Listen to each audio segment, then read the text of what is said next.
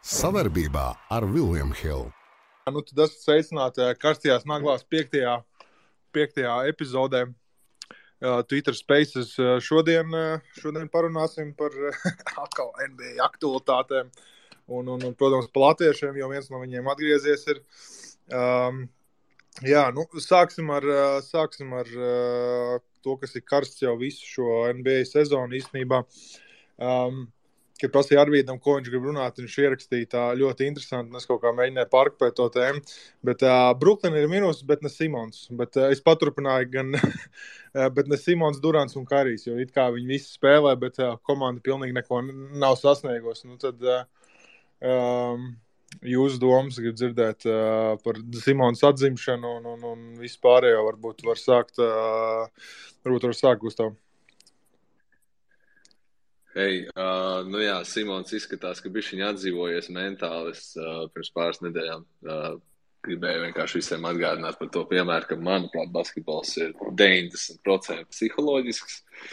Un man liekas, ka Simons ir galvenokārt nevis fiziski kaut kā ar tām visām muguras lietām un to pazaudējies, bet psiholoģiski. Bet, reku pēdējās spēles liecina par to, ka Džeks atkal ir gatavs piedriblēt vairāk pa 2 reizēm vienā uzbrukumā un nebaidās to darīt. Protams, ka metiens vēl ir apšaubāms labākajā gadījumā, bet viņš jau nekad nav bijis citādāks. Līdz ar to prieks redzēt, ka viņš ir vienkārši agresīvāks un pat bišķiņ trāštāku parunāja ar Filadelfijas faniem, kas, protams, ir tāda medus maizīte. Tā prieks redzēt, ka Džekam sāk galvu nostāties īstajā vietā. Bet, ar visu Brango sniegumu tāpat to spēle pagās, un tagad ir jau uz robežas ar pat play netikšanā 10. vietā. Valdi, ko tu redz Brooklynā? Nē, man, piemēram, patīk viena lieta, kad Simons spēlē pa centri, ja? Tas man patīk. Ja domāju, kāda NBA ir izmainījusies, kad pirmais numurs spēlē pa centri. Labi, Magics Johnsons vienreiz nospēlēja finālu. Ja nemaldos, titulu dabūja, bet viņam 2-8 bija, un viņš tā... bija tāds variants, bet katrā gadījumā, skatīties to spēli, es vispār domāju, ģenerāli menedžeri tas funkcijas. Viņi tiešām tik stulbi tur, ka viņi nevar sakomplektēt normālu sastāvu, lai tur, piemēram, varētu spēlēt. Viņi neko nedara. Pričom tad nešs un vispār. Es nezinu, kurš varētu trenēt to komandu. Tur viņiem nav nekāda varianta vispār, no tāda strateģiskā viedokļa. Es uzskatu, ka jāmaina Simons tur, kur viņš ir pa point guard, kā viņš Filadelfijā spēlē, ātrie uzbrukumi, tur labas piespēles, viss šeit garo nav vispār, viņš tur pats iet, tur raujās iekšā, kaut kāds vispār, nezinu, es domāju, ka trade deadline'ā būs kaut kādas izmaiņas, un kad tik to Simons neizmaina, es nezinu, tā ir man, varam paturpināt tālāk. Jā, Arvīd, es gribu dzirdēt arī no tevis, kādas tavas domas. Valdis pieminēja pa centru pozīciju. Man liekas, viņš spēlēja kā centrs, bet viņi tur grūstīja riņķī. Un tas, man liekas, tikai dēļ tā, ka viņam tā komanda super vāja sastāvā, lai neteiktu vairāk. Arvīd, kādas tavas domas? Tā ir vienīgā pozīcija, kur viņš var spēlēt. Jebkura cita pozīcija nozīmē, ka viņi būs katastrofa uzbrukumā. Tā ir vienīgā lieta, kas šobrīd, ko Brooklyn spēja darīt, spēlēt uzbrukumā. Aizsardzībā viņi nespēlēja jau sezonas sākumā, nespēlēja joprojām arī tagad. Tas ir galvenais iemesls, kāpēc viņiem nāk tie zaudējumi. Tāpēc viņi ielēš 115 punktus pret Filadelfijas rezervis sastāvu un tādā ziņā. Tas gan tā aizsardzība nav akmens Simons lauciņā. Tas, ka viņš spēlē pa centru, tā ir vienīgā reālā pozīcija, kuru viņš uz doto brīdi var spēlēt. Tas, ka viņš no šīs pozīcijas ir spējīgs dalīt piespēles, ir... regulāri viņam tagad arī būs tās 6-7 un šur un tur arī viņš dabūs to double arī un būs arī triple-double. Bet domāt, ja viņam ir jāspēlē pa saspēles vadītāju, tas nozīmē, ka laukumā būs vēl viens čalis, kurš ir pilnīgi bezcerīgs metienā no perimetra, kas savukārt nozīmē, ka pretinieka aizsardzībā ir vieglāk pret viņiem spēlēt. Tā kā saspēles vadīšana, lai paliek Kairī ziņā, tā relatīvi nosacītā saspēles vadīšana, bet tīri pozicionāli, bet uz to pašu spēli, kur, ko un kā darīt, tā ir vienīgā pozīcija, kuras viņu redzu. tuvākajā nākotnē. Jebkurā gadījumā, zini kā, ja tu pasties, sodu metiens jau joprojām ir tāpat miskasti. Jā, pēdējās 5 spēlēs labi, tur ir aptuveni 50% viņš ir iemetis. Tev sodu metiens, jā, metieni no spēles, jā, novembrī viņam ir 71,7%, jā. Un tas ir pat skaitot 3 spēles, kur viņam, bija tā, ar 2,5 tie rādītāji, jā. Tā kā, viņš spēlēs to grozam, viņš izmantos tīri sev to fizisko spēku pret mazākiem spēlētājiem un ātrumu pret varbūt garākajiem. Vai tur nāk vaļā mentālais bloks, vai tur nāk vaļā vienkārši tas, ka viņš jūtās komfortablāk un drošāk par to, ko viņš var šajā visā gadījumā darīt. Tas ir cits stāsts. Bruklins problēma. Viens aizsardzība, otrs, pasties ārpus tiem 3 spēlētājiem. Savā būtībā, tur nekā nav. Juta ir labs stāsts, jā, viņš varbūt arī turpinās visas sezonas garumā lādēt no perimetra trakāk nekā to ir spējīgs darīt šobrīd Karijs varbūt, bet, tas ir tāds viens stāsts, jā, bet viņam ir jāspēlē otrā laukuma galā, un tur viņš ir klients pilnīgi visiem uz doto brīdi, kas nāk pretī, jā, tur tas ir liela daļa Bruklins spēlētājiem ir bagātska līmeņa aizsardzība. Tā kā, Bet ko tādai Bruklinai darīt? Bruklins tas uzdevums, tev ir jāiemet vairāk. Tev ir jāiemet vairāk par pretinieku. Jā, pret Toronto tur, savā ziņā paveicās tas, ka vienkārši, tur spēle aizgāja bišķi savādāk, bet, tev ir jāsaprot, tev Philadelphia bez Hartena, bez Embiida, bez, man liekas, Maksīs nebija arī, jā, tur viņi ielaiž 115. Sacramento tev ielādās 153, mēs te par Sacramento Kings runājam. Es saprotu, ka viņi tagad ir normāli tabula augšā, bet tas ir Sacramento Kings, kurš saspēlē vārdu De'Aaron Fox, nezinu, tur, tā kā, tās ir... Kāds tur bija tas bagāts, ka teiciens labākā aizsardzība ir metiens, jā, es tikko man saslēdzās tavs joks. Bagāts, ka filozofija laukumā vienkārši bija, ka viņam jāspēlē aizsardzībā. Tāpēc, ka viņam bija... Beidziet muldēt pa bagāts, ka viņš spēlē brocēnes, viņš normāli spēlē. Ko jums vajag no viņa? Nav stāsts par to, bet tad, kad uznāk laukuma 18-gadīgs Šenhovs un viņam tiek dota bumbu spēlēt... Tas bija tā, ka viņš Ventspilī bija. Tāpēc, ka viņš bija tā, ka viņš brocēnos spēlē, tad tā nebija. Tas ir kā... Es viņam atradu vietu aizsardzībā, kur viņš šitā nečakarēja. Labi, es pateikšu, ko Bruklinai darīt. Bruklinai ir jāmaina viss prom šo sezonu. Tāpēc, ka viens piemērs interesants šajā gadījumā. Milwaukee Bucks. Paskatāmies uz viņu sastāvu dziļumu. Viņi nav spēlējuši šo sezonu ar Chris Middletonu vēl, piemēram, kopā. Viņi ir 12-5 bilants. Mēs paskatāmies uz Bruklinu ar savām problēmām. Viņi ir 9-10, kas patiesībā priekš šī brīža visas līgas bilancē nav traģiski. Bet tas, ko es gribu teikt, ka šobrīd Milwaukee Bucks 2. un 3. labākais spēlētājs ir Drew Holidays, kas ir izcils numur 2, jā, bet numur 3 ir piemēram Bobijs Portis. Un Bruklinai lielākā daļa sezonas tomēr Durants ar Simons ir bijuši pieejami.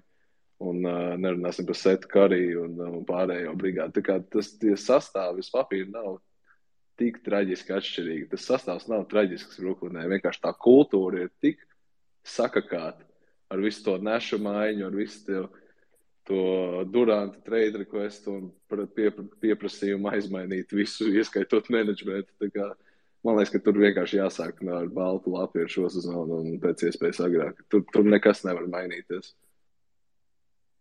Ok, tiksim cauri. Man patīk ļoti labi pārēj no Jutas Vantanabē līdz Bagātskiem. Tas bija ļoti skaisti. Bet starp citu, tie, kas klausās, jums ir iespēja var pieteikties runāt. Jums ir iespēja uzdot jautājumus. Mums tie, kas pieteiksies, tad sagatavot, ja gribat jums tur viens jautājums patiecīgo tēmu. Mēs viņu mēģināsim atbildēt, un tad dosimies pie nākamās tēmas. Bet jā, dodamies tālāk ar laikam jau jāņem tie latvieši. Sāksim ar Bertānu. Viņš ir atgriezies, viņš ir uzspēlējis nedaudz, ir kaut ko nedaudz arī karsts bijis kaut kādās spēlēs. samet 11 punktus. Plēnām izskatās, cik minūtes viņš spēlē, tik arī viņam punkti ir. Bet, ko jūs redzat no tā, ko viņš ir pagaidām izdarījis? Grūti jau spriest tur pēc 4 spēlēm, tas nekas nav. Tur plēnām 27 minūtes tikai nospēlēts, bet prieks, ka ir apakaļ. Es vienu tā repliku ielikšu. Es kaut kur izlasīju, ka fani gribot, lai Bertānu mainot prom. Es nezinu, no kurienes kas, bet tādu izlasīju. Un es tagad jautājums ir, kas tas pa gājienu, kas tagad sāks fani pieprasīt, kur mainīt, kur nemainīt, un vispār kāda viņam ir nākotne, es nezinu. Tu arī, tas ir, jebkurai komandai fani vienmēr runā par kaut ko mainīt un ko nemainīt. Tas tā varās, kā Lakeriem tiek domāts, sezonas sākumā. Visi runāja par to, ka varbūt ir jāmaina Antonijs Deivis, protams, tagad Deivis neviens negribēs mainīt, prom pēc tā, kā viņš spēlē, jā. Bertānam vienkārši ir relatīvi liels līgums, kas nozīmē, ka viņu vai nu kombinējot ar kādu, vai arī vienu pašu var dabūt spēlētāju, ko Dallas iespējams redz kā nozīmīgāku daļu no savas komandas. Mēs redzam pēc Bertāna spēlēm, viņš nospēlēja 4 spēles, vienā spēlē, kur viņš ielādē 4 trojkas, tur viņš spēlē 11 minūtes, jā. Citās spēlēs viņa spēles laiks ir 3, 4, 5 minūtes. Ja? Tas ir spēlētājs, kurš visdrīzāk playoffos tu viņu laukumā neredzēs. Ja tev ir 3, 4, 5 minūtes regulārajā. Ja? Tieši šī iemesla dēļ tad arī rodās visas šīs spekulācijas par to, ka varētu gribēt aizmainīt Bertānu, jo viņi runāja pagājušā sezona, runās arī pēc 2 nedēļām, ja tas nebūs noticis. Un tam līdzīgi. Ja? Tas ir tas cikls, kas vienmēr ir. Tas tā parās, kā arī redzam par Brooklynu. Ja? Mēs runājam, ka jāmaina visi prom. Ja? Un tam līdzīgi. Parādi man komandu NBA, mēs sāksim runāt, atradīsim spēlētāju, kur varētu mainīt projām. Pavisam vienkārši. Noteikti. Vienkārši arī fani nav apmierināti ar to, kāda sezona pagaidām ir izvērtusies tur.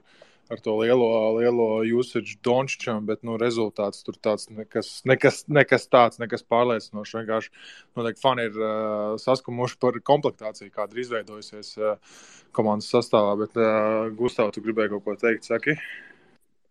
Jā, es laikam vienkārši pāris pozitīvas lietas gribu pateikt par Bertānu. Es skatos basketball reference lapu, viņam šobrīd karjeras 3-punktu precizitāte ir nostājusies uz 39,9%. Tas, protams, ņemot vērā to, ka viņš šobrīd savās pāris dažās spēlēs ir metis ar 50% trīspunktnieks. Un tas ir fenomenāls rādītājs, tas, ko viņš dara visas savas NBA karjeras laikā spēlētājiem, kurš ir tik viendimensionāls uzbrukumā. Un viņa izmestie metieni, 80% no viņa izmestiem metieniem vai pat nedaudz vairāk ir trīspunktnieki. Ir nenormāli grūti dabūt kvalitīvus metienus, ja principā kā tu uzkāp uz parketu, tā jau tev kāds skrien līdzi un visi kliedz shooter, un tev valk no stagariem ārā, un tu nevari pēst pat tuvāk pa 1 metru no līnijas. Tad visi tie Bertāni izmestie metieni arī ir nenormāli liels sarežģītības, ja tie nav pavisam brīvas, tāda Dončiča izmešana uz stūri. Tā kā viņš savu darbu dara iespaidīgi, un tas, ko es minēju pirms pāris nedēļām, Dallasai ir jāatrod tādas spēles, kur viņi iespēlē tās 15 minūtes, 15 punkti, ja, ko viņš jau parādījis, ko viņš ir spējīgs, lai viņam vispār būtu kaut kāda vērtība tajā tirgu. Un, katrā ziņā Dallas meklēs attaisnojums, it īpaši, ja šī sezona neizvērtīsies tādā veiksmīgā gultnē, tad meklēs iespējas atrast Līnotu Dāvinu, lai viņš vienkārši var savest metienus un pacelt savu vērtību. Bet tā pašā laikā Dallasā brūvējas tur vēl visādas interesantas lietas, kā Javel McGee neiespēlēšana, Kristians Vuds tiek tur mācīts pasīvi agresīvi mēdījos no Jasona Kida puses, tā kā tur vēl viss kaut kas var mainīties tajā komandā. Manuprāt, varētu par to Dallas bišķi parunāties tādā ziņā, kā tā spēle ir izmainīsies ar to Bronsona aiziešanu, jo, manuprāt, tur lielāks bardaks ir nekā bija, jo tas otrais saspēles vadītājs ir baigi nepieciešams. Bija. Man liekas, ka tā spēle palikusi daudz sliktāk un perspektīvas ir daudz sliktāks. Ja tas Dončičs jau viens krās tur tos efektivitātes punktus un, kas saka, uz MVP ies, bet spēle, cik es esmu redzējis, briesmīgi vienkārši. Nezinu. Tā kā varam paturpināt. Jā, dzirdēju šo te par no Arvīdu. Kaut ko tad pēc tā, ko mēs redzējuši, kur Dallas varētu nonākt sezonas laikā. Kā komanda, tu domā, kur viņi kā komanda varētu nonākt? Jā. Es nezinu, šobrīd spriest regulārā sezonā, viņi varbūt normāli, mēs te cilvēkiem ir kaut kāda panika, jo Dallas atrodas 10. vietā šobrīd rietumos. Viņi ir 2 spēļu attālumā no pirmās vietas, jā, tas ir tāds, 3 spēles pēc kārtas uzvar, kāds rietumos zaudē 2 mačus pēc kārtas, viss, un tu esi augšā. Portland tikko bija 1. vietā rietumos, tagad 4 zaļi pēc kārtas. Viņi atrodas 9. vietā rietumos. Rietumos tāda paritāte, jā, kad, ir 4 komandas, kuras šobrīd izstās ir ārā no tās bildes, jā, tas ir Oklahoma, San Antonio, Lakers un Houston. Tad ir 11 komandas, kuras visas pēc šī brīža bilances, jā, viņas visas var būt viskaut kur, jā. Labi, jūti sāk piezemēties nedaudz, jā, un vairs nav tur 9-1, ir 12-8 un tam līdzīgi, bet tur kā rietumos visi tur sakārtosies, kurā brīdī, sazin, jā. Dončičs kādā brīdī satraumēsies vēl kaut kas, jā, tad Dallas varēs norakstīt, jā. Bet kamēr viņš ir pie dzīvības un spējīgs, jā, tikmēr viss ir kārtībā, jā. Tas tāds rietum ir kā gaļas mašīna šobrīd. Ja tu pasties pēdējo 10 spēļu rādītājs komandām, jā, tad praktiski lielajam vairumam ir 6-4 vai 6-4, 4-6, 5-5, jā, izceļās Sacramento ar savu 8-2. Labi, San Antonio 1-9, tas tāds likumsakarīgi jau izstās, jā, bet viss pārējais tur ir, tur tāds kapiņš tur ir, kad maz neliekās, jā, Timberwolves 5 uzvaras pēc kārtas, kā mēs viņus vazājām tikko. Tas ir 5 uzvaras pēc kārtas šobrīd, tur paiet, iespējams pēc nākamās nedēļas, varbūt mēs runāsim, kad tur, kad tur būs kaut kas savādāk, jā, pret ko ir uzvaras, jā, ir uzvaras pret Clevelandu izbraukumā, kas ir it kā smuku uzvar, bet tas ir tāds, ka Minnesota būs nepateicīgs pretinieks tādai Clevelandai, jo Clevelandai arī, viņi tas pārsvars, tie 2 viņi garē, ja, kur it kā labi smuku spēlē, tur var pretī nākt 2 citi garē, jā, Orlando tas nav uzvara, baigi vērā ņemam, tur jāuzvar, Miami ir šobrīd arī, spēlē kā miskast. Indiāna, tas ir komanda, kurā ir pagaidām uzlakos 3 dibenus augstāk, nekā viņi atradīsies play-offos, viņi tāpat nebūs, jā. Tad 76ers tā uzvara, kur varbūt izstās relatīvi tā zolīdus papīri, jā, bet, tas ir tāds, Philadelphia tikai un vienīgi ar Embiidu, tas arī būs ilgs laika tāds jautājums, jo ne tur Maksīs, ne tur Haris, ne tur Hardens. Jā. Mēs aizgājām bišķiņ tur pa tālu. Bet, tas ir tīri parādīt uz to, kad, kāda ir tā paritāte kopumā, viens gan arī, protams, pašā līgā, jā, bet, daudz kas ir atkarīgs no grafika konkrētajā nedēļā, jā, ko mēs varam runāt. Un tāpēc es saku, Dallas gadījums, viņi var tikpat labi būt 10, tikpat labi viņi var būt arī pirmie beigās. Ja Dončičs vilks visu sezonu, viņš ir gatavs kapāt ar to savu lielo slodzi, viņš izturēs un viņi būs 1. vietā rietumās. Tas nebūs nekāds pārsteigums, bet tajā pat laikā pienāks play-off, viņas tur izvazās pēc pilnas programmas arī uzreiz, jebkurš pretinieks, kas viņiem nāks pretī. Tāpēc, ka viņi tur zinās, kā pret viņiem aizstāvēties un viss. Jums vēl kaut kas par Dallas, vai mēs varam doties tālāk uz otru latviešu komandu, Kristapa Porziņa? Es klusumu uztveru to, ka... Nav ko tur runāt, tur jāskatās, kas tur būs un tālāk. Tieši tā, jāskatās basketbols, bet tad par basketbolu skatīšanos. Washingtons Wizards pagaidām rekords 10-8. Viņi ir 6. vietā Austrumu konferencē.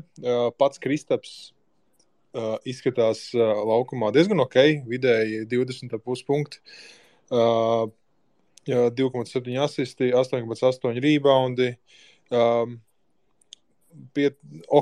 precizitāte no mētienu precizitāte no 3.36,2, tas kaut kāds vidējais līgā plus mīnus. Kā jums pagaidām Washingtons Wizards, vai viņi, es nezinu, manuprāt, viņi kaut kādā līmenī ir pārsnieguši pat kaut kādas ekspektācijas cilvēkiem, jo daudz bija ieskaitot Gustavu, kur teica, ka viņi būs pēdējā vietā, tur, ka būs galīgi slikti un tā, bet izskatās, ka ir bijuši tā kā iespēlējusies komanda. Uz kādu pamatu varbūt Gustavu tu uzreiz var nokomentēt? Tu uzreiz prasīji pamatot, kāpēc Wizardiem iet labi cilvēkam, kurš gaidīja, ka Wizardiem vispār nekā neies. Jā.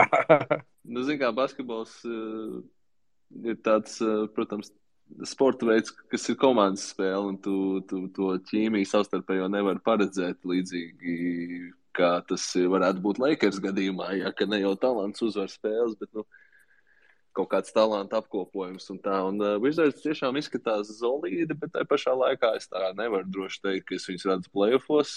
Varbūt viņi nebūs pēdējā vietā, jo Orlando izskatās traģiski, un kas man ir vēl lielāks pārsteigums nekā Wizards veiksmi, bet neko, es vienkārši man patīkami redzēt, kad cik labi Kristaps kustās, un viņš savā ziņā galvenais iemesls droši vien arī tai veiksmē.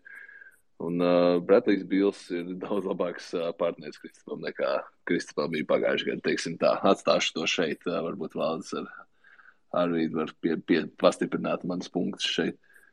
Nē, kas man patīk? Man patīk tā, ka viņš spēlē beidzot aizsardzībā, un viņš par to kaifo.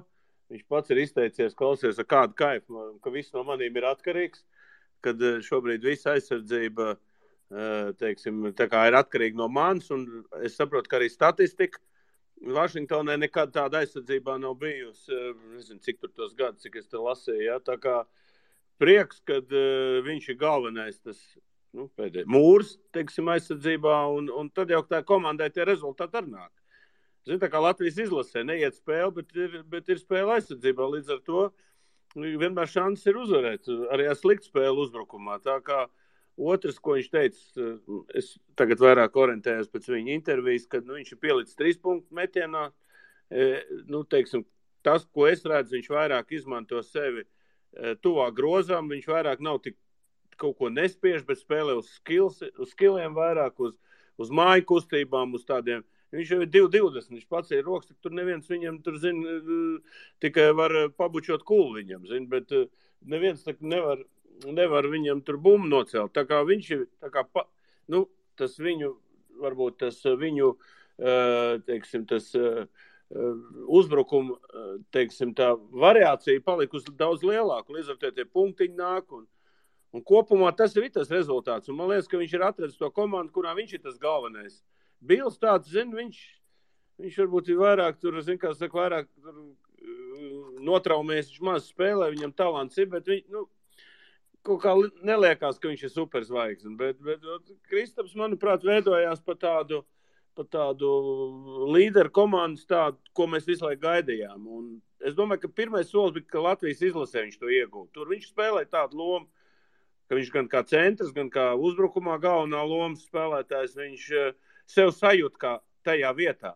Un es domāju, Vašingtons treneris ar to ieraudzīja un iespējams, ka ieraudzīja, es nezinu. Un sāk viņu tādā formātā izmantot. Un mēs redzam, ka Kristaps ir atguvies un iespējams, ka 5. numura pozīcijā viņam arī vieglāk ir, teiksim, sevi saglābt. Kā vairāk jāstāv, tie centri arī nekustās tik traki un tās traumas arī būs mazākas. Manuprāt, tas ir tas iemesls, kāpēc Vašingtonai ir tik labi iet. Un es domāju, ka viņi var playoffos tikt, ja Kristaps nenotraumēsies, viņi būs ļoti tuvu playoffam astotniekam. Tā ir mans domas. Valdis man lika iedomāties par vienu ļoti svarīgu punktu šeit, un es gribu Aldim uzprasīt, vai tu, Valdi, kādreiz esi bijis komandā, kur tu netiec pie bumbas? Un es, man liekas, zinu atbildi šo jautājumu. Nē, bet kas tas par stulbu jautājumu? Tu neesi komandā nemaz. Tu vienīgi, ka treneris var netikt pie bumbas, ja tu sēdi sēd uz soliņa, tad tu netiec pie bumbas. Kā var saspēles vadītājs netikt pie bumbas? Man liekas, ka Kristapa kontekstā tas ir tomēr gariem spēlētājiem baigs arī, ka tu neskrien krosu un tu neskrien no stūra uz stūru, un tu biji šī citādāk atdeva arī aizsardzībā. Tu domā par Dallas viņam? Par Dallas, kā viņš spēlē? Jā, par Kristapa lomu Dallasā un par to, ka viņš nebija tik ieinteresēts aizsardzībā, teiksim tā. Jā, tas viss ir kopumā, tāpēc es saku, bet tur jau arī, visi tie NBA spēlētāji, viņi tā kā primadonas, ja viņam neiedod, viņš arī ieņem pauzu un sāk buļklaist, ja, un tad rezultāts nav. Tā viņi tos treneris ņem nost, jo tur jau no tām zvaigznēm, kā viņas liek laukumā, viņi tur muļķi dzen, un rezultāts nav, un tas treneris zaudē, tad viņi ņem nost, un tādā garā. Šeit, manuprāt, nezinu, Arvīts droši vien kaut ko dziļāk pastāstīs, bet, manuprāt, mēs jau visi bijām skeptiķi, godīgi sakot, bet Kristaps iedeva tādu pozitīvu tādu grūdienu šai komandai. Arvīt, tu droši vien oponēs man. Man ir viens jautājums, ko es arī uzdošu tagad Arvīdam, turpinot, tas nedaudz iestarpinot. Man skatoties Kristapa spēles, liekas, ka viņš tā ritīgi labi smuki izspridzina pirmajā puslaikā.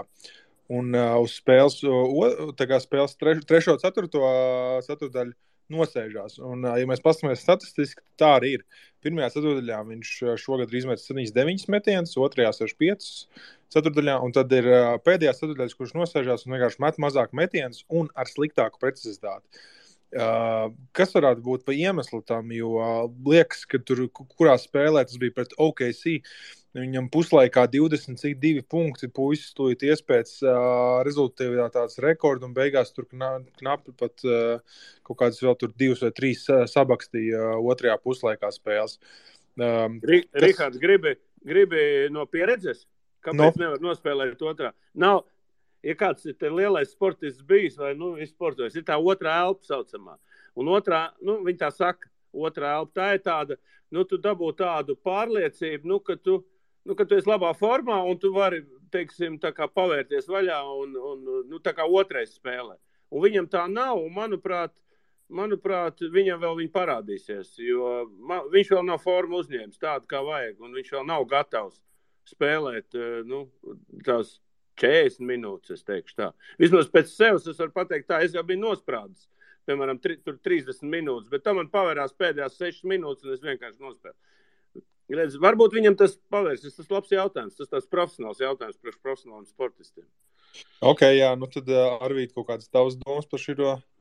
Par to, viņi jau tie rādītāji arī, viņi rādītāji, ja tu skaties visus splitus, mājās viņš spēlē labāk nekā aizbraukumā, viņam daudz labāk rādītāji ir, kad ir vairāk brīvas dienas cauri, kas nozīmē, tā ir, protams, kaut kāda tā fiziskā sagatavotība un tam līdzīgi. Viņa primārais, protams, ir redzēt, kas notiks, ka viņš būs nospēlējis tās 40 spēles, jo ir bijušas viņam tās sezonas, kad viņš iesāk vareni, tāpat Ņujorkas All-Star sezona, kas viņam bija.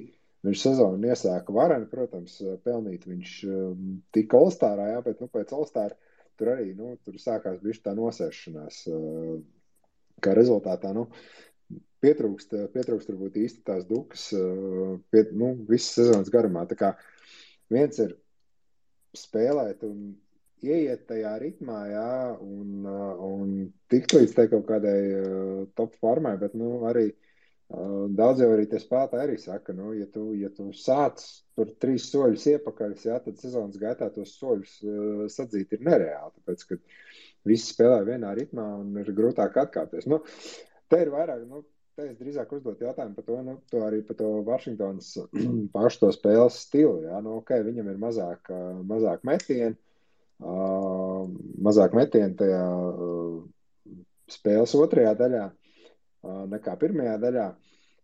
Tas varbūt arī saistīts ar to, ka arī Dallasā tika runāts par to, ka Porziņam svarīgi ir labi iesākt. Ar to arī Dallasā bija tās epizodes, kad viņam tā bumba tika tā kā iebarota, un bieži vien to dara arī ar daudziem garajiem spēlētājiem, kad tev iedod sākumā vienkārši to sajust, to bumbu, tu uzspēlē, apmēram psiholoģiski radīt to motivāciju, ka tev ir jākapā arī aizsardzībā, nevis tu atstaigā to 1, 2, 4, un tad gaidīt, lai tas čals to 3, 4 ceturtajā vienkārši kapāt arī pēc tam aizsardzībā. mentāli tas vienkārši tā nenotiek. Nu, tāpēc es tā domāju, ka tas varbūt saistīts arī ar to, ka viņam vienkārši to bumbu vairāk dod sākumā, lai tikai viņš dabūtu, lai tikai viņš izdarītu, lai viņu uzturētu pie tādas motivācijas visas 4 ceturtdaļas, tāpēc, ka viņš varbūt nebūs vienmēr svarīgākais spēlētājs uzbrukumā. Ja? Mēs skaidri zinām, ka viola numur 1 būs Bīls uzbrukumā. Šobrīd nav Bīla, ja? Ir acīm redzams, ka viola numur 1 ir Kuzma. Ja? Bet aizsardzībā tur ir bez variantiem. Vašingtonai bez Porziņa ir naglas jāsāk dzīt, ja? Tur iekšā zārkā. Ja viņš nebūs, vai arī ja viņi neinteresēs tā spēlēšana aizsardzībā. Tā kā, norakstīt to uz kaut kādu fizisko sagatavotību es uzreiz negribu. Tas vienkārši varbūt tīri saistīts ar to pašu spēles, to uzstādījumu un to, kā tā komanda grib spēlēt. Kamēr tas nav iznācis, varbūt kaut kas vairāk par to runāts, teikt, ka viņš nevāk tur spēles beigu daļā ir grūtāk. Arī tāpēc, ka ja viņš nedabūtu tos metienus 4. ceturtdaļā, ļoti iespējams, ka viņš īsti nav ritmā. Un tāpēc viņš nevar īsti varbūt iedabūt to bumbu grozā, kā gribētos. Tas tāds ļoti daudz tādu filozofiski jautājumu varbūt par šo, bet jebkurā gadījumā. Šobrīd viņš izstāsta solīdi, viņš visu dara ļoti labi, viņš ir labs uzbrukumā, viņš ir ļoti svarīgs aizsardzībā. Ja? Tā kā bez tās aizsardzības tur neiztikt nekādīgi. Pasaules kausa futbolā ir klāta. Lielākais sporta notikums tiešraidē uz Forum Cinemas kino ekrāniem no 20. novembra līdz 18. decembrim. Biļetes Forum Cinemas LV jūties kā stadionā kopā ar William Hill TV. Tas ir ļoti labs piemērs, ko Arvīds minēja par to, ka viņi cenšas iesaistīt Kristapu Agri, tāds retrospektīvs atgādinājums mums, ka Oklahoma City Thunder komandā, kurā spēlēja Kevins Durants, Russells Westbrooks un James Hardens un vēl daudz talantīgi spēlētāji, viņi pirmos uzbrukums vienmēr caur Kendrick Perkins veda. Vienkārši tāpēc, lai viņš aptaustītu bumbu, apčamdītu un viņš būtu iesaistīts pēc tam aizsardzībā, jo tas bija vienīgais viņa darbs spēlēt aizsardzību un likt smagus blokus. Tā kā viņi vienkārši iedeva viņam apčamdīt bumbu. Klausies, kāds Kendricks Perkins. Viņš vispār pa grozu nevarēja uzmest. Bet, Valdi, viņš ir trulls vispār bija, viņš tikai māka runāt tagad labi. Trulls vai netrulls, Valdi, bet tad, ja tu tagad ieslēgtu un apstītos tās spēles, kā OKC spēlē. Es atceros. Sliktākais uzbrukums šobrīd NBA ir iespēlēt bumbu kādam postām. Tas arī bija taisnība tad, kad OKC spēlēja visi 3 ceļi. Tas, ko OKC tobrīd darīja, apmēram, pirmie 3 uzbrukumi katrā spēlē, viņiem vienkārši gāja caur Perkins. Lai gan jebkurā normālā situācijā viņš tai bumbai pat tuvu nebūtu pieskāries. Bet tas ir tas, ko viņi darīja pie Brooks. Jā, bet kādu jēgu viņam dot, ja viņš neko nevar izdarīt ar to? Vienkārši, lai viņš rokas. Ja viņš nedabūs to bumbu, viņš nespēlēs aizsardzībā. Varbūt. Tieši okay. Tur ir tas. Tas tā kā iebaro tev. Iebarota končām? Tas ir tāpēc, kā, iedot kukulu kādam. Tikai tāpēc, lai dabūtu kaut ko no tā visa ārā. Saproti, cilvēks savā būtībā, it īpaši, ja viņam ir 25 gadi vai mazāk un tam līdzīgi, viņš tāpat ir vēl stulbs bērns. Nekas vairāk. Paklausies.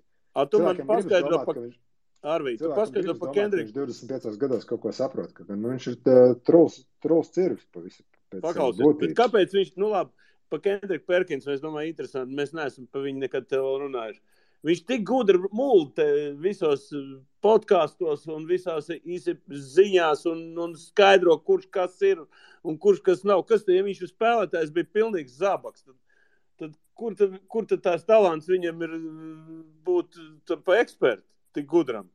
Viņš spēlēja NBA. Viņš savā laikā bija viens no 450 labākajiem spēlētājiem pasaulē savā būtībā. Tas nav sīkums. Ja? Labi, tev nebija iespēja varbūt spēlēt NBA. Ļoti iespējams, ka tu būtu varējis spēlēt un to darīt. Ja?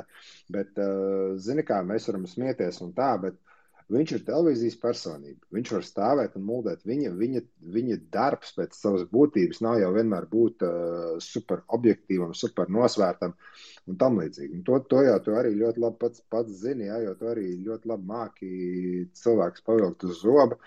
Un atrast to mazo knifiņu, kur to īlēm tajā pakaļā iespraust, lai dabūtu reakciju ārā. Ja? Un tas jau ir viņa darbs vienkārši. Tā kā, tā tas vienkārši ir. Jā, tur tagad daudz ir spēlētāji, kuri nav nekas ļoti spilgts bijis karjerās, kuri televīzē iet iekšā. Es nezinu, man liekas, ka tur nav obligāti tev jāizcīna vismaz 3 tituli, lai iet televīzijā runāt. Manuprāt, es nezinu, kā jums liekas. Tieši tā, un Šakils, kad viņš pievienojās TNT panelim, visi viņu kritizēja, ka viņš ir traģisks tajā panelī, bet viņam vajadzēja paiet 1, 2, lai viņš kļūtu interesants tajā televīzijas formātā, un mēs nevaram salīdzināt Kendrick Perkins ar Shaquilu O'Neal NBA karjeras ziņā, bet Kendricks Perkins būdams no ASV dienvidiem. Bet vecīt, Barklīs, tas ir klasiks. Barklīs, es nezinu, man vienmēr bijis grūti uztvert Barklī, jo pirmkārt ir diezgan grūti saprast, ko viņš saka, un viņš īsti nekad neko nepasaka, bet pēc cik viņam ir tā viņa status, tad tas ir, tāds... Pa ko viņam 10 miljonus gadā maksā, pasaka? Tu man pasaki, es nezinu. Par 10 miljonu viņam maksā par to, kāpēc viņam maksā? Par to, ka viņš tur muļķības pasaka, diez vai? Bet tieši tā viņš ir izklaidējoši. Tas jau ir izklaides raidījums. Saprot, Amerikā viss ir balstīts uz izklaidi. Amerikā playoffos Patriks Beverlijs bija eksperts, kurš visu laiku parādījās ESPN un tam līdzīgi. Šobrīd Patriks Beverlijs izskatās kā galvenais eksperts, kā iegrūst kādu Phoenix Suns spēlētāju mugurā. Ja? Tas ir tāds... Man ir nedaudz jāatvainojās, pārtraukšu tev arī ļoti atvainojos visiem Kendrick Perkins faniem. Viņš 2008. gadā izcīnīja čempionu titulu. Viņš izcīnīja ar Boston Celtics. Jā, tā kā es tā pieminēju, kā viņš nebūtu izcīnījis. Ja, bet viņš kā spēlētājs iet runa, taču pa viņa intelektu spēles laukumā. Pa to gāja runa, ne jau gāja. Labi, dodamies. Radmanovičs nebūtu nočakrējis Lakers sēriju, nebūtu totalizatoru skandāls viņam, tad viss būtu kārtībā no Lakers puses. Es tikai šo atstāšu šeit tādu piebildīt. Tad mēs varam turpināt arī pa Lakers. Pa Lakers, davai pa Lakers. Ja jau Gustavs tik laipni pieminēja. Mums 2 fani ir Lakers lielie, tā kā mēs varam viņus uz zobraut. Mums ir Lakers tieši tā, īstenībā Lakers viskarstāk pārstāvāt, jā. Bet pēdējā laikā neizskatās tik briesmīgi. Es nezinu, vai tas ir dēļ tā, ka Lebrons nav, vai dēļ tā, ka Beverlijs amerikāņu futbola paraugu demonstrējums kaut kādas rāda uz pretinieku centriem. Kas ir tas iemesls? Viņi tāpat ir pirmspēdējie rietumos, bet kā jums Lakers pēdējā laikā varbūt Gustavs? Pavisam vienkārši. Kāpēc viņi nav? Tāpēc, ka Antonijs Deivis vienkārši ir 30+15 4 spēlēs pēc kārtas. Ja? Viņi vinēja 3 mačus pēc kārtas, tagad zaudēja Phoenixai pēdējā mačā, bet tur Deivisam arī neko nevar pārmest. Tad, kad 37 punkti, 21 bumba, 5 bloki, 5 stīli, tā ir līnija, kas ir super dominantam spēlētājiem. Jā? Līdz ar to iespējams, ja Lebrons atgriežas, ka tur kaut kas var mainīties, bet tas jau nemaina protams, to Lakers sastāv problēmas kopumā, kā ārpus 2 čeļiem, tur ir jāmeklē kaut kas cits, bet tas ir, Deivis ir galvenais iemesls, kāpēc viņš šobrīd ir tā, kāpēc viņam ir 3-1 spēļu bilants. Arvīda, kāpēc viņš nespēlēja ātrāk tik labi? Es nezinu. Tas ir tas, par ko mēs runājām šodien. Viņš iepriekš ar Lebronu bišķiņ skrēja krosu vairāk nekā spēlēja basketbolu. Reku Lebrons nav, visu spēle uz viņu, viņam interesantāk paliek, viņš sāk dominēt.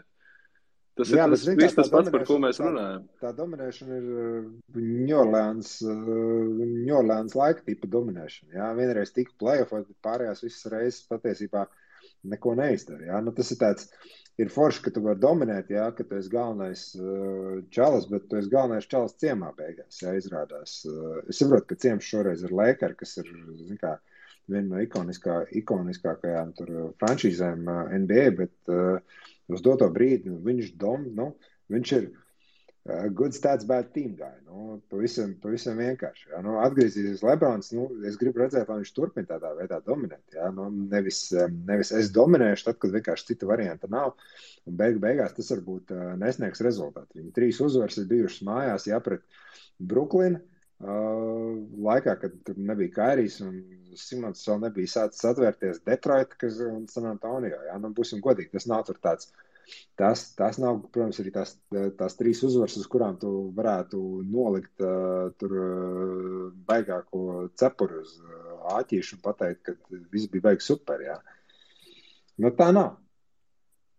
Būsim atklāti. Vienkārši Austins Rīvs, kad ieraudzīja pāris smukus meitenes laukuma malā, ko Twitterī parādījās, viņš sāk spēlēt kā Brian Kobe vienkārši. Tā ir bijusi Lakers panākuma atslēga. Lai viņš būtu kā Brian Kobe, viņam vajadzētu arī beidzot dabūt, ka kāds viltu viņam nosilt. Tā ir tā, viņš, man liekas, viņa ķermeņa uzbūva nāca krāsu vienkārši tiesnešiem, man liekas, ieslēcās. Tas, ka šis čals jau sodu metienu nevar nopelnīt. Es izbaudīju šo pilnā sparā, kad es Amerikā savus 4 gadus spēlēju. Man bija ļoti grūti dabūt sodu, tikt uz sodu metienu līnijas. Tu nemāk provocēt vienkārši. Es izskatos bišķi lielāks kā Austins Rīvs tikai, bet, grūti mums ir. Pa Lakers runājot, vai, ja Lebrons nav un Westbrooks ar Davis var tur kopumā kaut ko saorganizēt, vai nevar Arvīd? Uzvarēt vājākās komandas līgā var, jā. Nē, uz playoff var tikt? Šobrīd viņi bez Lebrona ar to sastāvu, kas viņiem nespīd desmitnieku. Tur, saprot, ir 11 komandas, kas pretendē uz to desmitnieku, un jāsaka godīgi, tur ir tā, ka tur būs kapiņš, rietumos kapiņš, es domāju, izkristalizēsies kaut kāds 3-4 komandas sezonas skaitā, kas būs, bet pēc tam tas potenciāli tās atlikušās 6, kā viņas kapāsies par tām 2 garantētajām playoff vietām. Es domāju, tas ies līdz sezonas beigām. Tas būs tāds, ka neviens negribēs nevienam piekāpties, nevienā acī, un ja vēl Lakers pat izdosies viņiem nedaudz pacelties uz augšu un jūta nekritīs izteikti uz leju, tad tur sagaida tāda asinspirts sezonas otrajā pusē rietumos, kādu mēs sen nebūsim redzējuši līgā, jā. Tā kā, rietumi ir ļoti dziļi, par to jau mēs runājām ar tevi arī pirms sezonas, ja, kad tur ir dziļi.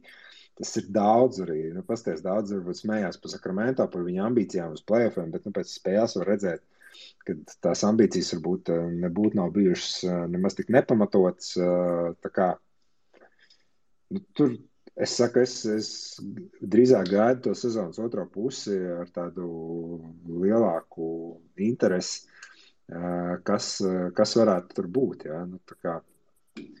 Ok, bet gaidot sezonas otru pusi, laikam pirmā trešdaļa varētu būt, ka noslēgus, pirmā ceturdaļa sezonai. Ko darīt tādiem Lakeriem? Palielam viņi Lebrona pēdējos gadus jau met ārā, izkristē šādi spēlējot. Tagad Davis nedaudz savu vērtību uzdzinis augšā, jāatzīst. Varbūt viņiem ir jāspridzina augšā un kaut kas jāmēģina izveidot no jauna. Es nezinu, vai tagad komandā atrodas kāds spēlētājs, kurš varētu palīdzēt izcīnīt vēl. Viņiem vajag spēlētājs. Zini, kā problēma jau ar to, ka viņas pat mainot kaut kādu Davis projām, lai vienkārši kaut ko, pamainīt, no spēlētāja viedokļa pretī neko no tāda līdzvērtīgas kvalitātes nedabūs, jā. Tāpēc, ka jebkura komanda, kas gribēs mainīt Davis, viņi gribēs viņu mainīt ar domu tādu, lai mēs paliekam stiprāki tagad, lai mēs varam cīnīties par kaut ko tagad, nevis, kas automātiski nozīmē, ka lielākā daļa gribētu paketi, kas ir balstīta ap kaut kādiem pikiem, ja. Lakers tā galvenā cerība varbūt ir tas, ka tiešām, ir tādas komandas kā Indiana, ja, vai tā pati Brooklyn izdomā, ka, viņiem ir viņiem pietiek galvassāpes ar Kairiju, ja? Un tā, un kad viņi var izmantot tos savus divus pikus un varbūt, tādā veidā stiprināt to savu komandu. Bet es vienkārši, vienīgi vienkārši Lakeri, zin kā, neizdomā un vienkārši nepasaku faktiski šeit, ja? Un vienkārši maina visus prom. Maina Lebronu, maina Devisu, aizsūc ar visu Westbrook, lai viņš nospēlē sezonu līdz galam. Tāpat līgums beidzās, jā, mēs tāpat necenšamies neko izdarīt. Un vienkārši brutāli aizmainot tos divus ceļus, vienkārši savāc lādi ar draft izvēlēm un tad vienkārši ejam tālāk uz priekšu. Jā.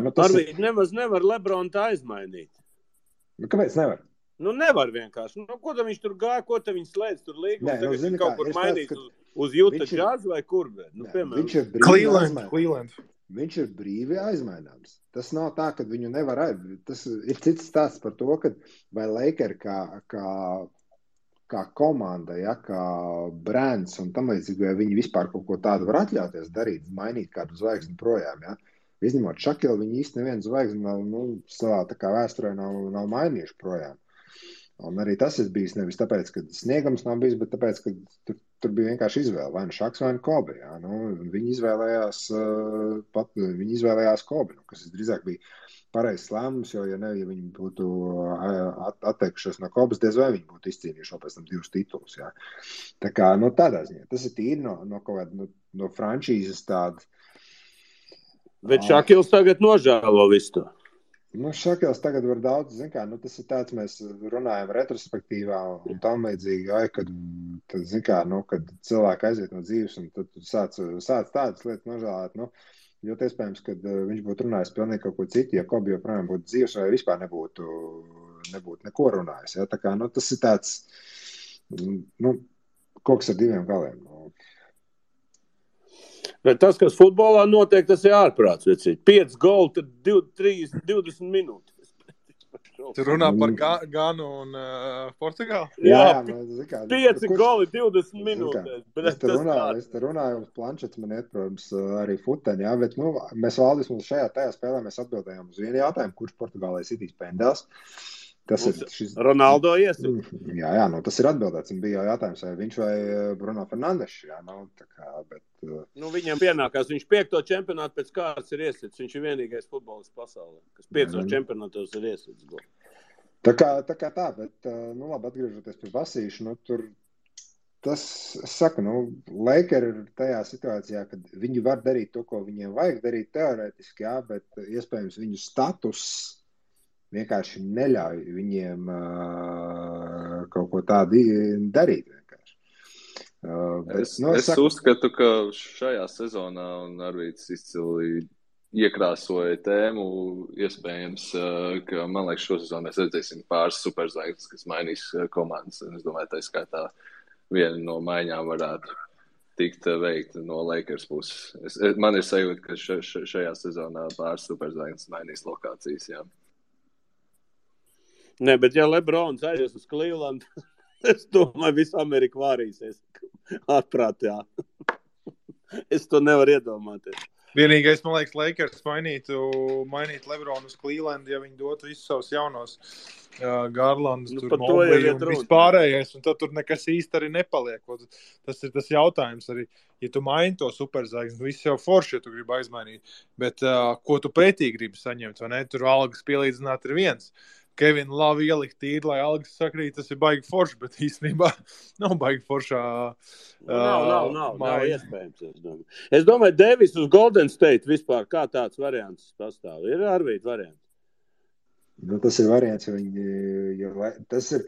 tas ir variants, tad pirmkārt, tur pretī nāk visdrīzāk kaut kāds Grīns, kuram arī beidzās līgums, ja es nemaldos, vai kaut kā tam līdzīgi. Un tad tas ir pie tā scenārija, ja Lakeri tiešām domā par to, ka mēs metam baltot vielu. Šai sezonai mēs reāli vienkārši izdarījām ar šo Lebronu sāgu un Anthony Davisu, izdarīt to, ko varēja izdarīt, jā, tituls ir izcīnīts kā savās pēc savas būtības.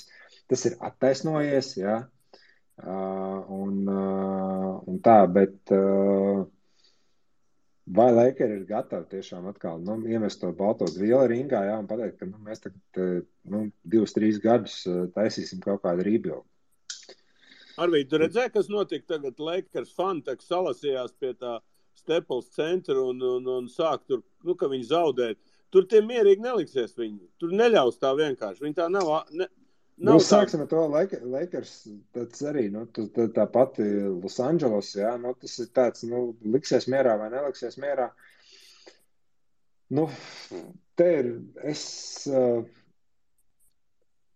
Te mēs vienmēr varam uzdot jautājumu, vai Bass ģimene izdomās, ka viņi grib pārdot beidzot šo frančīzi vai vienkārši pārdot kaut kādas daļas, jā. Un tādā veidā, domāt, kā dabūt, kā tā frančīze var attīstīties tālāk. Bet, es saku, es šo sezonu vienkārši esmu norakstījis kaut vai tāpēc, ka, pirmkārt, pat ja viņi tiks play-offos, es nedomāju, ka viņi tur kaut ko spēs izdarīt. Jā. Es nezinu, kam tur bez mazliet tiešām ir tā, ka viņi maina 2 pikus, viņi saņem pretī Turneru, viņi saņem pretī tur Buddy Hield, jā, un vismaz uztaisa tādu sākumu sastāvu, kas viens otru ļoti labi papildina, pataisa komandu tur kaut kādā veidā dziļāku, jā, un izpilda, un viss strādā kā pulks pēc pulkstenīša, jā, bet tas ir arī tāds, tas ir tā iespējamība varbūt 1 no 1000, kad viss saskrēsies, jā, un viss sanāks ideāli.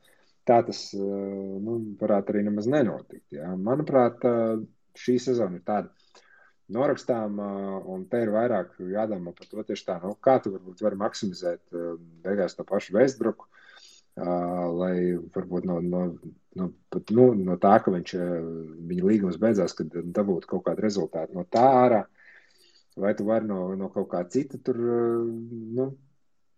izvilkt kaut ko no šaubos, jo, man tiešām grūti redzēt to, ko viņi mainīs LeBron vai Davis tīri dēļ tā, ka tas ir tāds dēļ sava statusa kā komanda, kas to īsti nevar darīt.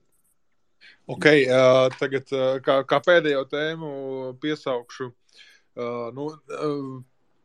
iestarpinot vispār daudz izcilu dueļu šobrīd NBA, LeBrons James pret laika māti, Jānis Antetokounmpo pret Filadelfijas trepēm, Beverlijs pret spēlētāju mugurām.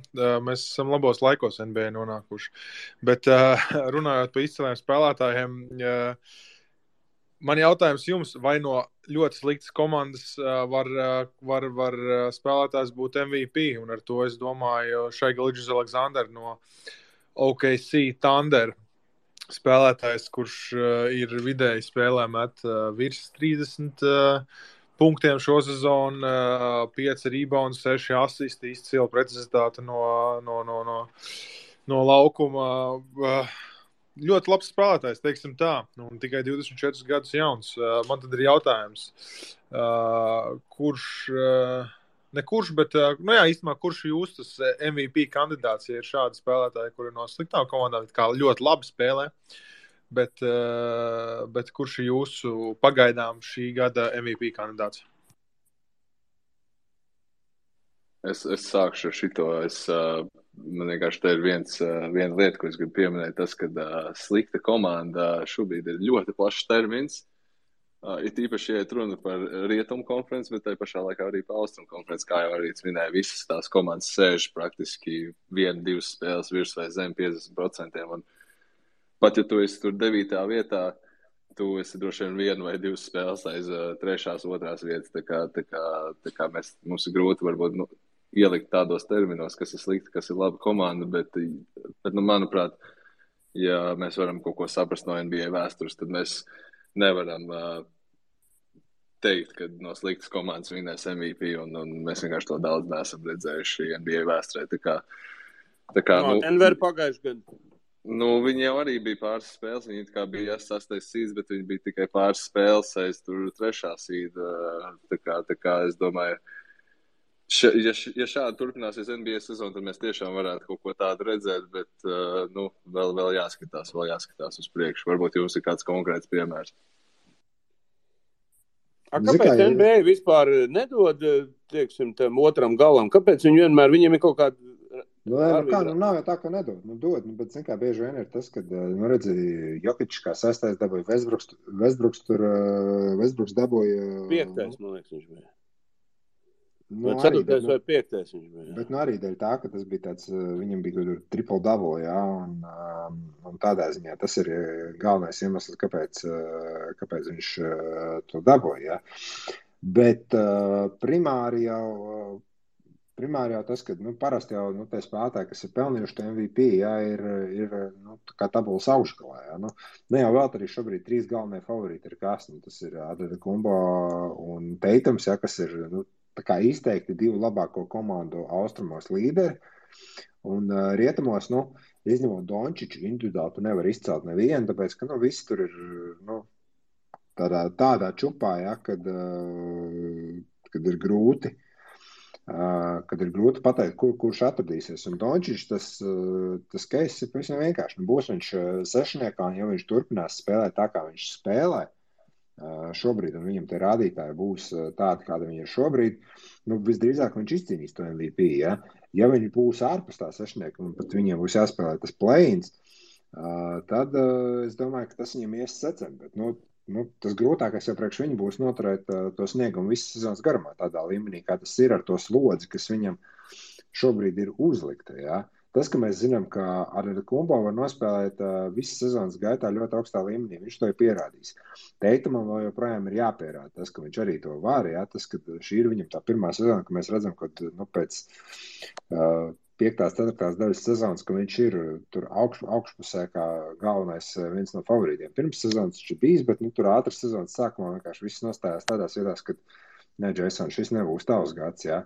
Un kas ir attiecās tur visādi Curry, Embiid, Mitchell un Morant, tas ir tāds šobrīd grūti nosaukt kā tos kā reāls kandidāts, jā. Protams, Golden State var paņemt un uzvarēt tur 10-12 spēles pēc kārtas, ja Karijs var lādēt 35 punktus tajās spēlēs, ja. Un tad koeficients uz viņu būs nevis 10, bet viņš uzreiz būs kaut kāds 3, ja. Un viņš būs viens no favorītiem uz MVP, ja. Tā kā, tas viss var mainīties ātri, bet, izejot no šī brīža situācijas, kandidāti reāli ir tikai 3. Man liekas, ka arī līgas interesēs vispār šogad ir mainās, un tūlīt līga būs cik paies gads, 2, 3, būs līga bez Lebrona, būs pagājusi paudze. Ir ļoti daudz jaunie talanti, un tikai līgas interesēs būtu iedot Dončičam to MVP, ja viņš turpinās spēlēt, un ja viņš būs vismaz tajā 6. vietā, kā Arvīts minēja. Lai viņam sāktu veidot to legacy, par kur runāt, cik viņš leģendārs spēlētājs, ne? Manuprāt, tā. Es domāju, ka Netflix kaut ko uzņems interesanti atkal. Man patīk tie Netflix seriāli, kurā var daudz ko uzzināt. Es gaidu par Netflix seriālu par šito, par Denis Rodmanu, kurš to cik tās stundas atpūtās Las Vegasā, pa minūtēm tur būs. Es domāju, 48 stundas Las Vegasā kaut kā tā, ja? Jā, iedomājies, ko viņi tur rādīs, jo viņš jau tur atpūtās pa pilno. Jā, tad kā tas būs? Un es domāju, pa Lebronu arī viss tās pārējas, kā viņš gāja, tie krekla dedzināšanas un kā viņš uz turien, es domāju, pa viņu tur jau sēž ar kamerām un rāda, baigi interesanti tomēr. Tas pat ir interesantāk nekā to basketbolu skatīties. Vismaz man, es nezinu, kā jums. Tā viennozīmīgi ir tāda izklaidējoša vispār basketbola un sporta kultūras daļa, manuprāt. Bet tas ir interesantāk nekā Lakers skatīties šo sezonu, tam es piekritīšu. Gan Čels spēles beigās gandrīz vai Alvarado cienīgi pasākumu izpildīt. Apzag gandrīz, jā. Gandrīz apzag. Bet uz šīs skaistās notas gribu teikt lielu paldies visiem, kas pieslēdzās un klausījās. Saku, kad aicinu īstenībā visus nostīties Teams interviju, kas tikko aizgāja VF kanālā. Tur cik rakstīja, tad ļoti interesanti esot, visādi viedokļi izteikt no Jāņa Teams. Ilgu laiku viņš nav sniedzis intervijas.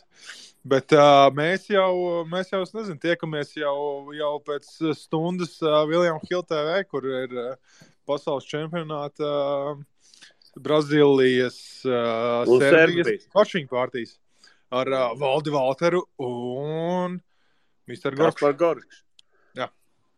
Bet, visi piesakojiet, protams, sociālos, sakojiet, parakstoties Spotify, Apple podkastos un tam līdzīgi, arī tur šito var noklausīties ierakstā tiem, kas nav paspējuši varbūt no sākuma un grib paklausīties kādu no tēmām, ko mēs apspriedām agrāk.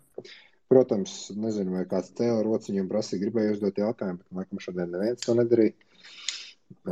Šoreiz kaut kā neredzējām. Un vēl vajag cilvēki, lai paši arī nāk un runājās. Es domāju, tautai, ir sevišķi Twitter tautai, ir viedoklis daudzos jautājumos ļoti interesants. Zin kā, te ir, kas attiecās uz Spaces, tur ir, zin kā, cilvēkam ir jānospiež tā poga, jāpieprasa, ka viņš grib runāt, jā, un tad tās... Un tad ir iespēja šo jautājumu arī uzdot. Jā, atšķirībā no daudziem citiem. Twitter Spaces mēs esam šobrīd 4 runātāji, jā, bet Twitterim arī, protams, ir kaut kāds limits. Un, ka tur ir šodien tad kāds jānomet nost, lai varētu kādu pacelt augšā, bet nav tik traki. Viss ir mums. Viss ir pieejams un viss ir izdarāms. Protams. Labi, es kāpu mašīnā un braucu. Tieši tā, labs ir. Paldies visiem un visu labu. Tā.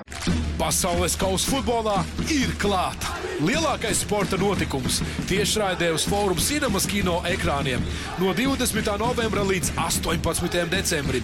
Biļetes Fórum Cinemas LV jūties kā stadionā kopā ar William Hill TV.